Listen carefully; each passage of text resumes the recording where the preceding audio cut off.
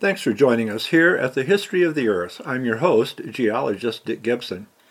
For today's episode, number 389, we're taking a look at the element vanadium.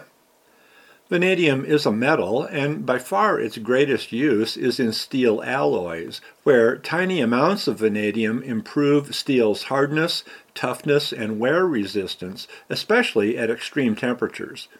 As I reported in my book, What Things Are Made Of, more than 650 tons of vanadium was alloyed with iron to make the steel in the Alaska Pipeline, and there's no good substitute for vanadium in strong titanium alloys used in jet planes and other aerospace applications. Vanadium isn't exactly one of the well-known elements, but in terms of abundance in the Earth's crust, most estimates indicate that there's more vanadium than copper, lead, or tin. But it is difficult to isolate, and it wasn't produced chemically as a chloride until 1830, when Swedish chemist Nils Selfström named it for the Norse goddess of beauty, Vanadis, who is perhaps better known as Freya. It wasn't until 1867 that pure vanadium metal was isolated by British chemist Henry Roscoe, and his work on vanadium won him the name of the vanadium mica roscoelite. As a mineral collector, I'm attracted to vanadinite, lead vanadate, because it forms beautiful hexagonal crystals, often bright red and so abundant from one lead mining area of Morocco that excellent specimens can be had without mortgaging your house. Some vanadinite crystals are like perfect little hexagonal barrels, and others can form needle-like spikes around a central crystal, making the whole thing look like a cactus with orange-colored spines. Some of the vanadium for making steel alloys comes from primary mined vanadinite, but much more was once produced as a byproduct of phosphorus manufacture because it's commonly associated with phosphate rock.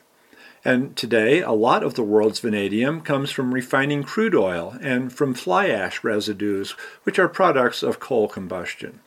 So I got curious about why vanadium metal is so closely connected with these organic deposits. Crude oil actually has lots of trace elements in it, including metals like gold, tin, and lead, but by far the most abundant are nickel and vanadium, as much as 200 parts per million nickel and 2,000 parts per million vanadium in some crude oils, especially heavy, tarry oils like those found in Venezuela. In some oil, the nickel and vanadium can add up to 1% by weight of the oil, and that's just an incredibly huge amount. Refining Venezuelan crude oil gave the United States a lot of vanadium back in the late 20th century. But why is it in there? Oil and coal are both the result of decaying and chemically changing plant matter. Forget about dinosaurs. Virtually all oil, natural gas, and coal comes from plants, usually marine algae for oil and gas, and more woody, land-based vegetation for coal.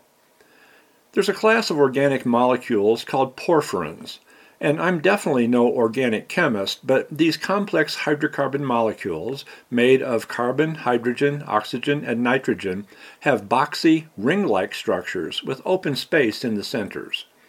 Chlorophyll and hemoglobin are related chemicals, both of which contain metals in the middle of the structure, magnesium in chlorophyll and iron in hemoglobin. The vacant holes in the centers of porphyrins in crude oil are ideal for trapping metal molecules, and apparently vanadium, in the form of a VO2 ion, is one of the easiest to trap because of its molecular size and electronic valence. The vanadium comes from the original oil source rock, so there is quite a range in vanadium content around the world. Heavy oils like the tars in Venezuela hold more than fluid oils like those in Saudi Arabia. And this has more or less been known since at least the 1920s. So today, the vanadium and other metal contents of oils are being used to characterize, to fingerprint the original source rocks, even when those source rocks no longer exist or are no longer what they once were. The United States has had no mine production of vanadium since 2013, and even then we were 94% dependent on imports. Today, 100% of our vanadium is imported, and we also produce some vanadium from imported crude oil and ash. More than 90% of the world's vanadium is mined in China, Russia, and South Africa, although the United States imports much of what it needs from the Czech Republic and Canada, as well as Russia. We also imported enough ash and refining residues to account for 9,000 tons of vanadium in 2015, mostly going, as I said, to making steel alloys. A new emerging use for vanadium is in high-capacity storage batteries, where vanadium compounds make the electrolyte. These batteries have potential uses for renewable energies such as wind and solar power, and although in 2015 and 2016 several companies were working on prototype designs, they're still pretty expensive batteries and they haven't really caught on yet. Way back in 1971, when I was a teaching assistant for the Indiana University Geologic Field Station, on one mapping project we went to the Mayflower Gold Mine south of Whitehall, Montana. I collected a bunch of rocks with interesting-looking sparkly crystals, some of which I've only recently gotten around to really studying. I gave a talk at the 2017 Montana Bureau of Mines and Geology Mineral Symposium on minerals from there that turned out to be vanadium-bearing, including vanadinite, although it's probably an arsenic-rich variety, and stranger minerals like descloisite, a lead-zinc vanadate, tangiite, calcium-copper vanadate, and some others. And I even think there are some tiny bits of roscolite, the vanadium mica, named for the chemist who first prepared vanadium metal. But even more exciting for me are some tiny, millimeter-sized, red-orange crystals in the specimens I found at the Mayflower mine. All I knew for a long time was that I couldn't figure out what they were. But by looking at their crystal shapes and properties, I narrowed it down to two very strange and very rare minerals, gottlobite, a calcium-magnesium vanadate, and calderonite, a lead-iron vanadate. Both of these minerals are so obscure that I didn't really seriously imagine I'd actually collected one of them.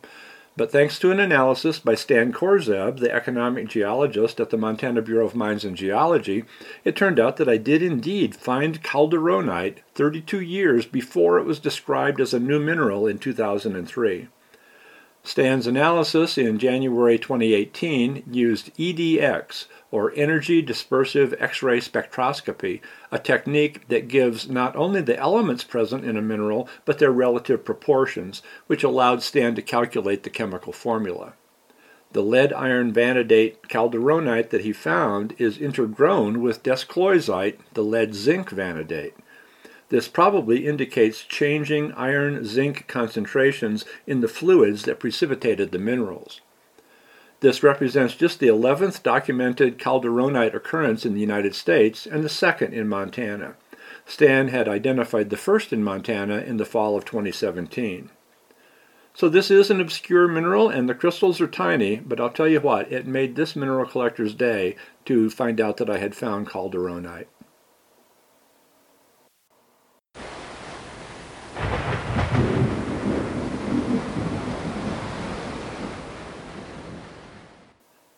And now, the weather report for Atlanta, Georgia during the late Ordovician 457 million years ago. Coastal areas will be mild, with showers possible. Inland, a lack of significant vegetation is expected for the foreseeable future. All areas should be alert for possible volcanic ash falls, which may be heavy at times. Thanks for listening, and I hope you'll join us again next time for another episode in the history of the Earth.